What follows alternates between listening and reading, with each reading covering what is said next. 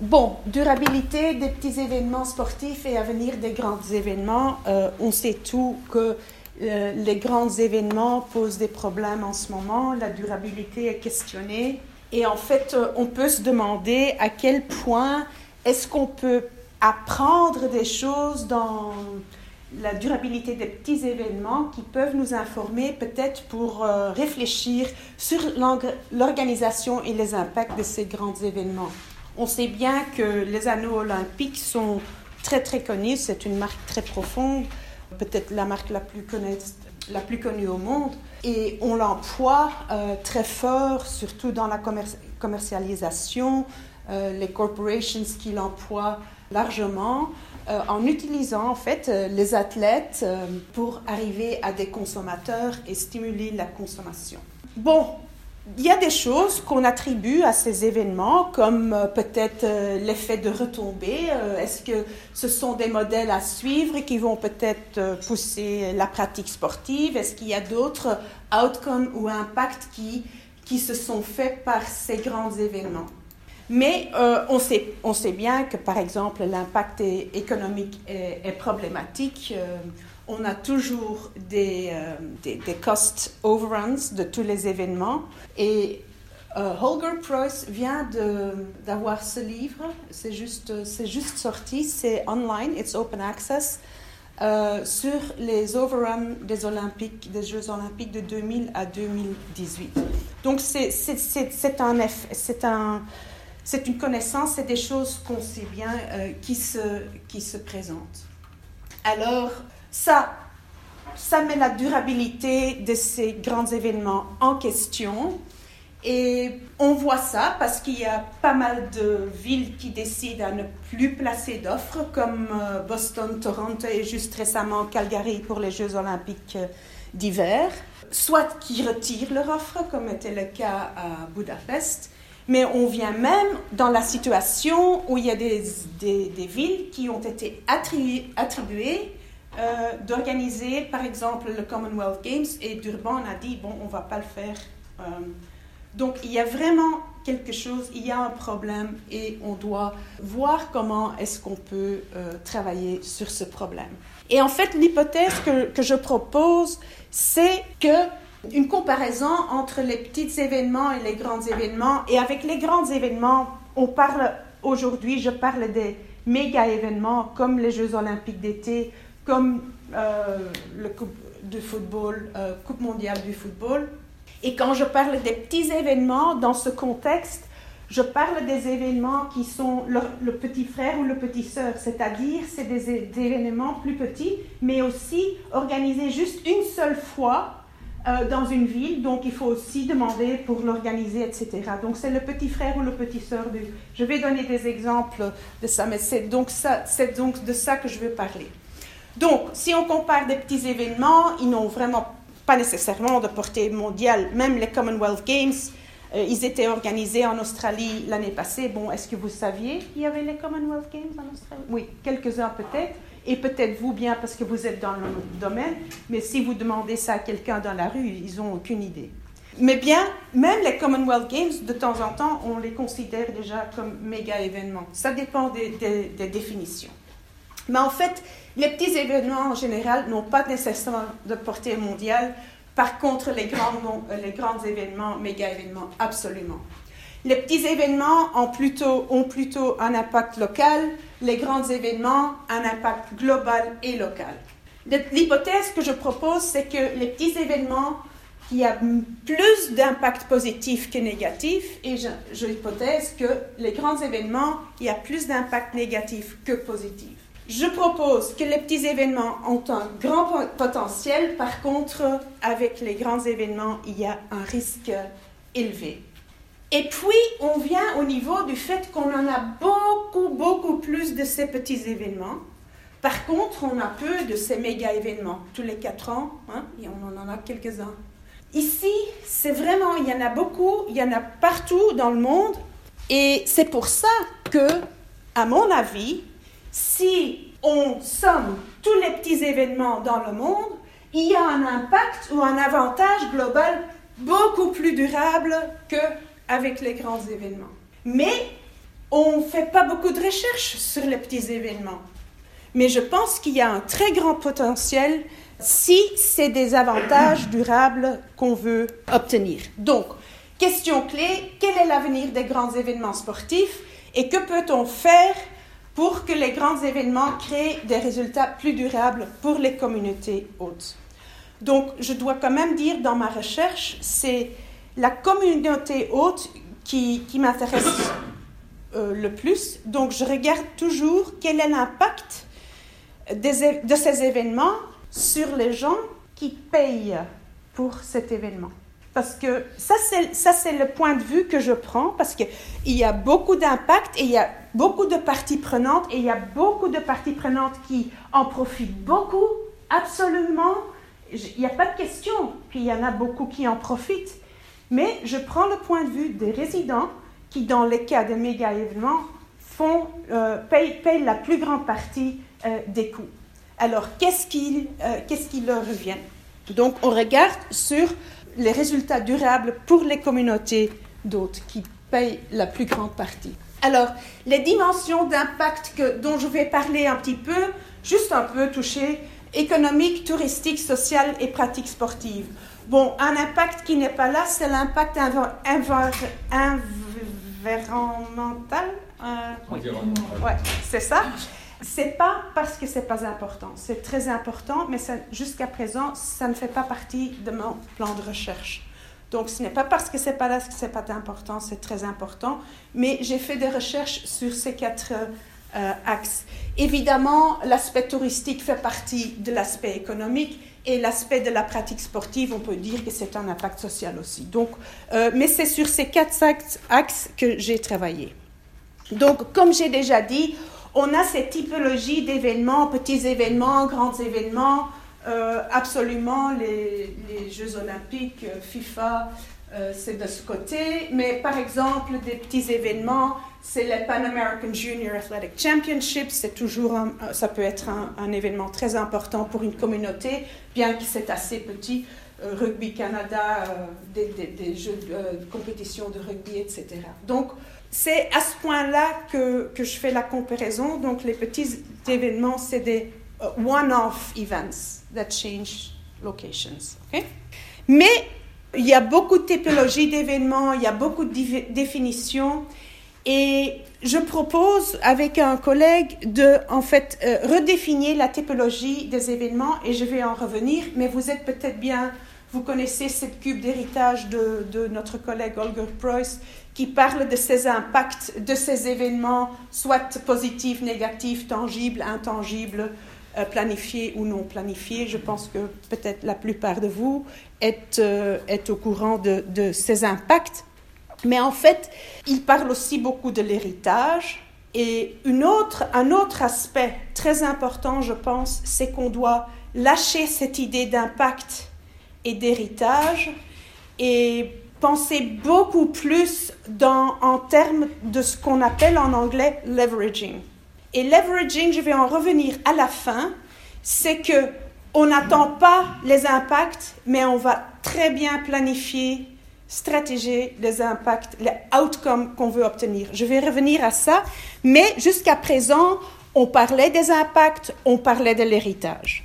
Donc, on va partir de cette idée et je vais présenter les 4 dimensions, introduire un petit peu en comparant les petits et les grands événements. Donc, si on commence avec l'impact économique, on connaît tous les méthodes standards d'analyse impact économique. Ils sont toujours positifs. C'est toujours positif parce que c'est toujours le nouveau argent qui va rentrer dans la région, dans le pays ou dans la communauté. Ça ne peut qu'être positif. On regarde du nouveau argent des visiteurs, des organisateurs, des business non locaux, des gouvernements non locaux. Il y a même les résidents qui peuvent peut-être prendre leurs savings pour dépendre parce qu'il y a l'événement dans leur communauté, ou il y a les business locales qui peuvent réinvestir, faire des choses dans leur business. Ça ne doit pas être là, ça va revenir de l'autre côté. parce que le local government, ça va faire des opportunity costs. Je reviens à ça, je me suis désolée parce que ça ne devrait pas être là. Et on dit de job creation, qu'on voit les revenus de taxes, et puis les bénéfices intangibles comme ce qu'on appelle le consumer surplus, le public good value, the feel good factor et tout ça. C'est des bénéfices. Et bon, si on regarde tout ça, absolument positif, il n'y a pas de question. Mais on oublie dans cette analyse l'autre côté, qui est en fait les coûts de cet événement. Et c'est pour ça que les économes en sport, beaucoup d'économes en sport disent on doit vraiment partir de ces analyses standards d'impact économique, mais on doit essayer de faire plutôt des analyses cost-benefit qui sont beaucoup plus réelles et qui présentent une picture qui est plus réelle.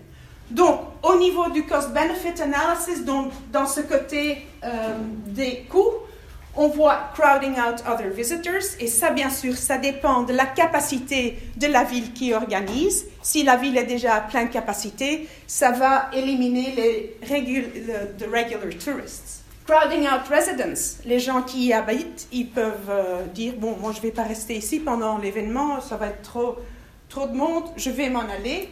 Crowding out local business activity, disruption, parfois il y a des routes, des enclosures, des business qui ne peuvent pas faire leurs opérations normales. Event location setup, de temps en temps, il y a des villages d'événements, des concessions là où l'événement se passe, et they're crowding out les restaurants, les bars, etc., qui sont dans le centre de la ville, parce que tout le monde est là où l'événement se passe. Et we're crowding out des business locaux. Leakages, c'est bien sûr là où on va dépenser de l'argent qui ne va pas rester local. J'achète des pommes, mais ils viennent de Chili. Bon, mon argent va à Chili, ça ne va pas rester local. Donc, leakages, c'est tout l'argent local qui ne reste pas local.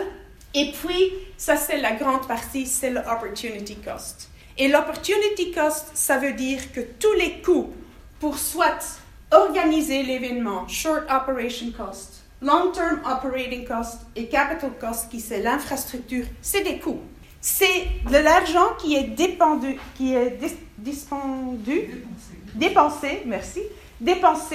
dans cette matière, qui n'a pas pu être dépensé autre part, et l'autre part pourrait peut-être eu un return on investment plus élevé et plus durable. Donc, tous les coûts opérationnels, short-term, long-term, donc maintenance costs des infrastructures would be long-term operating costs, et tous les capital costs, c'est opportunity cost. Donc, ça, c'est ce que le cost-benefit analysis propose.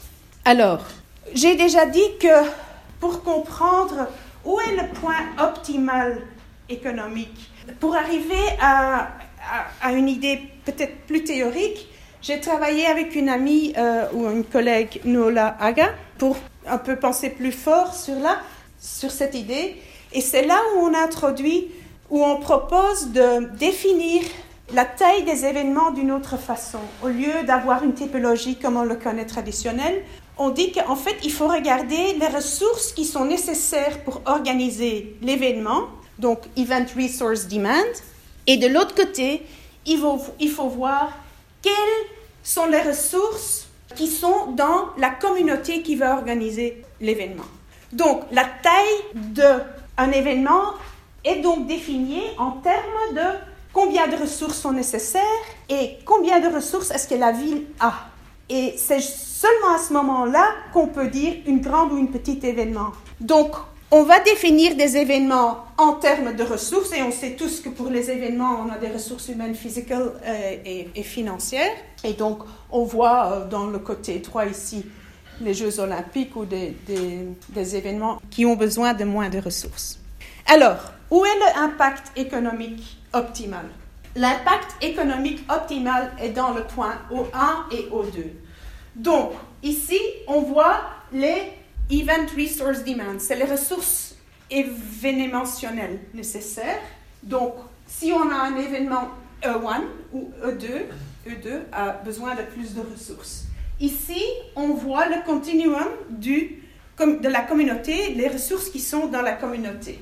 Alors, c'est bien sûr que si on est dans ce point-ci, un événement E1 dans la communauté C1, on aura le optimum d'impact économique. Du moment que le City 1 va organiser l'événement 2, il y a une déficience. Donc, on ne travaille plus sur l'optimum, il y a une déficience économique.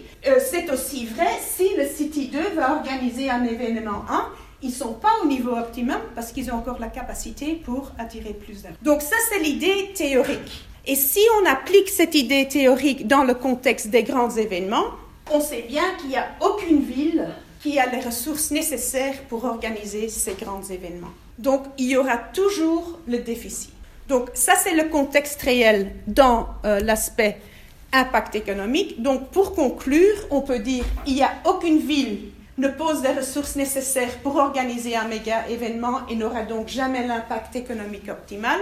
Les petits événements ont un potentiel d'impact optimal plus élevé. Ça va s'arriver beaucoup plus de fois que les grands événements. Ce sera beaucoup plus facile d'arriver à ce point optimal. Et les petits événements ont des impacts positifs dans beaucoup plus de villes que des grands événements. Donc, c'est avec ces idées-là que je vais conclure l'impact économique. Donc, il faut essayer de trouver cette balance entre les ressources, demande et le supply. Donc, deuxième axe touristique. Bon, il y a deux formes de tourisme dont on peut parler dans le contexte des événements sportifs. C'est le tourisme de transit. Je ne sais pas si c'est une bonne traduction, mais c'est le tourisme qui se fait au moment de l'événement. Et puis, il y a le tourisme futur, parce que les deux sont envisagés.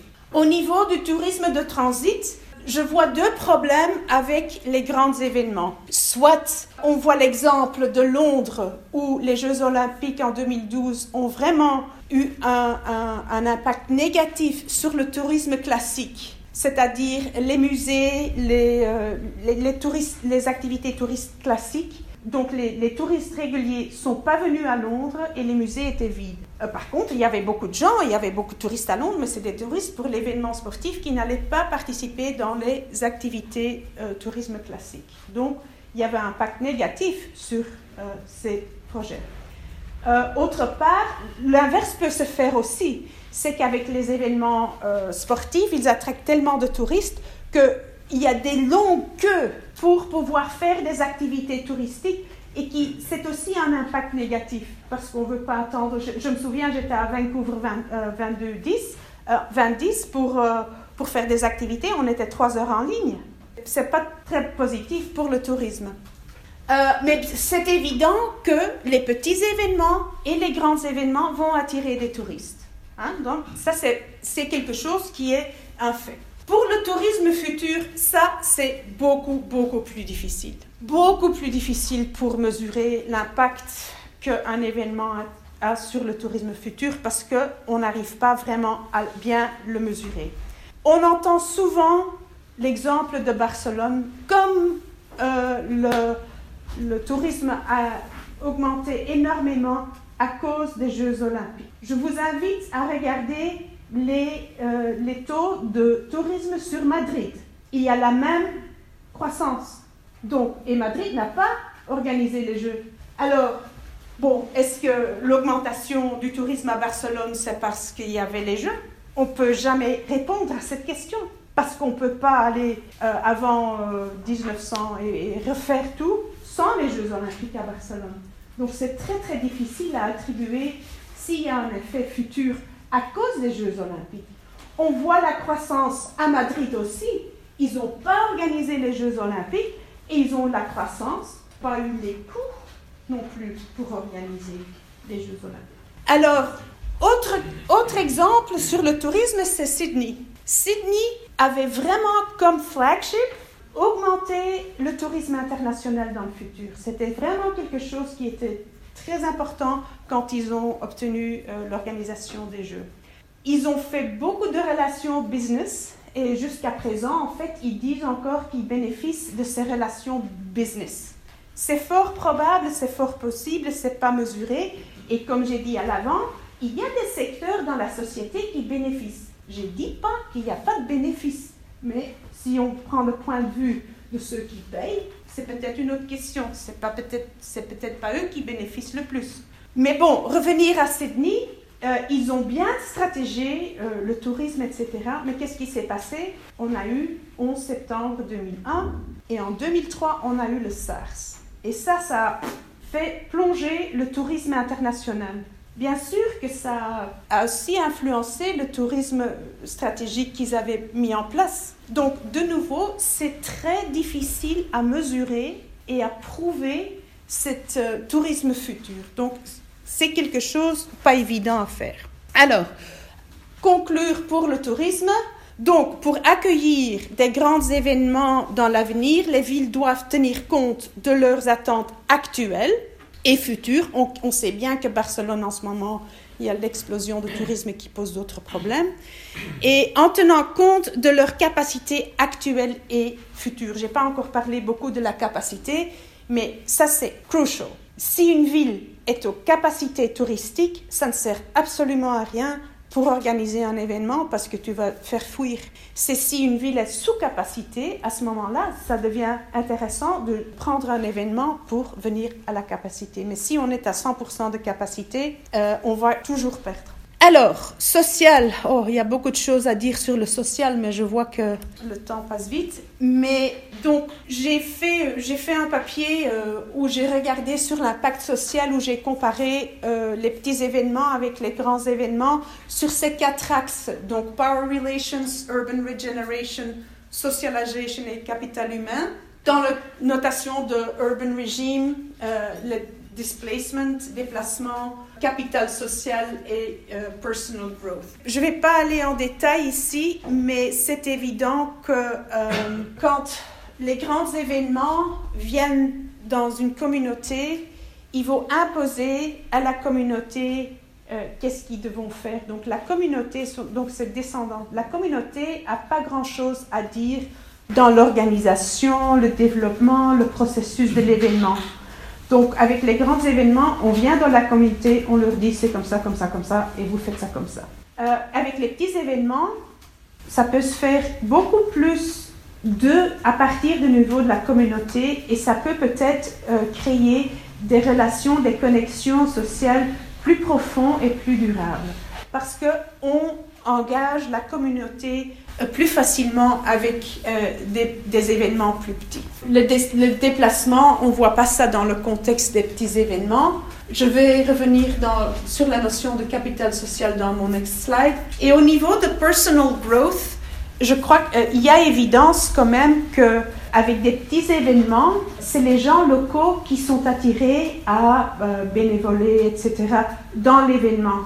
On voit aussi qu'avec les grands événements, on va demander des gens locaux pour venir faire du bénévolat, mais pour les jobs importants qui apportent beaucoup de personal growth, on va quand même chercher des experts internationaux autour. Donc, ce n'est pas nécessairement le personal growth de la communauté qu'on a en tête. Donc, je pense qu'il y a des choses que les grands événements peuvent faire pour plus connexionner la communauté dans l'engagement, le processus, l'organisation des grands événements. Donc, une façon pour expliquer, j'appelle ça a tighter, closer network, social network avec les petits événements, que les petits événements créent. Et une des raisons, c'est les événements qui peuvent offrir des sources de capital social. C'est par Meisner et Mason. Si les valeurs communautaires sont centrales, si divers intervenants sont impliqués, des intervenants communautaires, si les actions collaboratives permettent aux communautés locales de devenir des agents de changement, et s'il y a une communication ouverte et apprentissage mutuel. Et si ça, c'est les nécessités pour produire du capital social, je pense que c'est assez évident de comprendre qu'obtenir ces conditions est plus facile dans le contexte plus petits événements. Bon, il y a d'autres exemples. Par exemple, le Torch Relay, c'est souvent un exemple qui va beaucoup plus profond travailler avec la communauté. Mais Le Torch Relay, c'est déjà un plus petit événement, mais c'est un engagement de la communauté où l'identité communautaire va commencer à se développer et où la communauté a beaucoup plus à travailler dessus et est engagée pour l'organiser. Je vous propose ici ce diapositive parce que moi je trouve que l'Olympic Park en Atlanta, c'est un bon exemple d'un impact social tangible. Donc ce parc a été mis en place pour les Jeux olympiques et jusqu'à présent, c'est un parc où les gens se voient, socialisent, etc. Bien sûr, on peut se demander, est-ce qu'on a besoin des Jeux olympiques pour construire un parc comme ça? Mais bon, jusqu'à présent, c'est vraiment un parc qui attire et qui met les gens ensemble. Alors, conclure sur l'impact social. Pour que les événements sportifs répondent aux besoins de la communauté locale, les besoins doivent être identifiés. Il faut connaître les besoins locaux. Il faut créer des tactiques et des stratégies spécifiques. Les grands événements peuvent apprendre des petits événements en créant des réseaux plus cohérents et plus forts au sein de la communauté locale. Donc je pense qu'on peut quand même, qu'il y a des choses qui pourraient se faire. Alors, ça reste le dernier axe, pratique sportive. On est probablement tous au courant des concepts trickle-down, demonstration, inspiration effect. Mais on voit dans la littérature que ces effets sont, s'ils se présentent, que ces effets sont limités à ceux qui font déjà de sport. Ils vont peut-être faire un peu plus. Ou bien, les personnes qui ont déjà pratiqué peuvent être inspirées pour jouer à nouveau, donc revenir au sport, ou bien changer du sport. Je faisais un sport et maintenant je vais faire un autre sport. Je suis inspirée, je faisais du badminton, j'ai vu le tennis, maintenant je vais faire le tennis. On n'a pas d'épreuve pour la nouvelle pratique. Il n'y a pas de nouvelle pratique. Et c'est pourtant des claims qu'on entend over and over and over again. Et on commence à le croire. Et on n'a pas d'évidence pour la nouvelle pratique. Alors, on voit le développement dans le sport. Donc, on voit que les gens qui sont dans le sport, les athlètes, les coachs, les support staff, ils vont tous développer par la pratique sportive dans ces grands événements. Il n'y a pas de question. Il y a la croissance personnelle pour ceux qui sont déjà dans le sport. On voit aussi les installations sportives. Mais là, les installations sportives doivent vraiment revenir aux besoins de la communauté. On connaît tous les White Elephants qui ne conviennent pas aux besoins communautaires. Et puis, il y a des partenariats qui peuvent se faire entre les organisations sportives et les entreprises locales.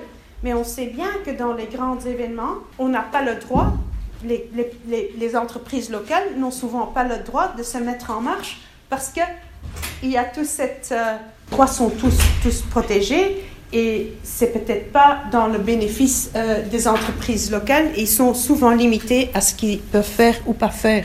Voici un exemple d'une infrastructure sportive de Richmond Olympic Oval qui a été construit à Richmond pour les Jeux olympiques d'hiver en 2010. Ça, c'est un bon exemple où l'infrastructure a été construite avec les besoins de la communauté en tête. Mais il fallait quand même un établissement qui était plus large que la communauté avait besoin. Alors, ils ont construit l'établissement plus large et après les Jeux, ils ont retombé sur la dimension dont ils ont besoin, qu'ils peuvent maintenir, etc. Donc, ils avaient les besoins de la communauté en tête, ce qui est magnifique, mais ça vient à un coût énorme parce qu'on aurait pu construire ça sans les Jeux olympiques à un prix moins élevé. Donc, c'est des choses qu'il faut quand même penser, des choses qu'on doit quand même penser.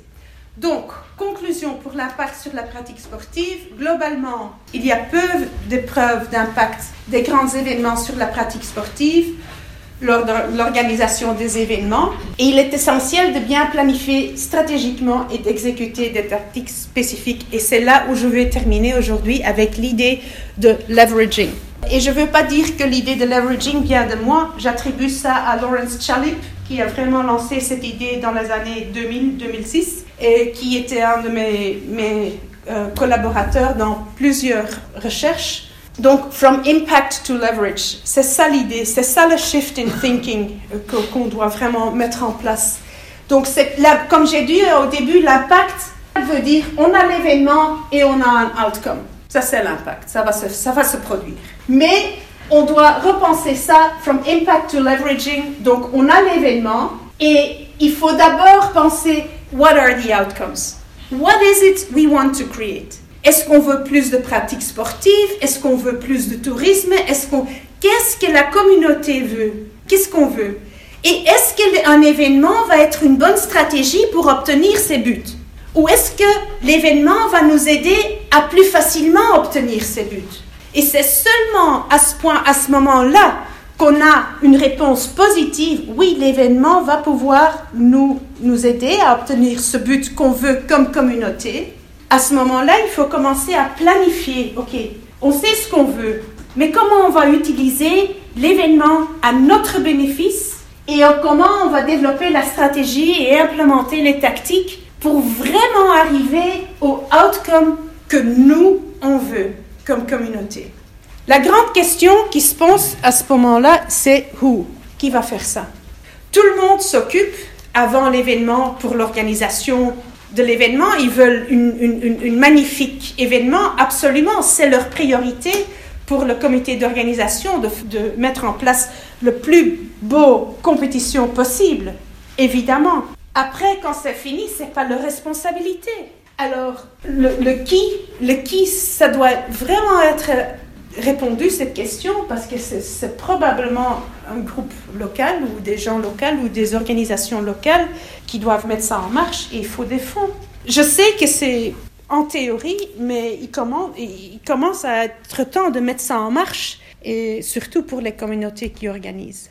Alors, comme remarque finale, donc cette contribution appelle à un changement de mentalité. J'ai peut-être aussi donné plus d'évidence sur des exemples des grands événements parce qu'on en a plus. On n'a pas beaucoup de recherches tellement déjà sur les petits événements et les impacts et outcomes et leveraging qu'ils ont sur la communauté. Donc, il y a encore de la recherche à faire à ce point-là.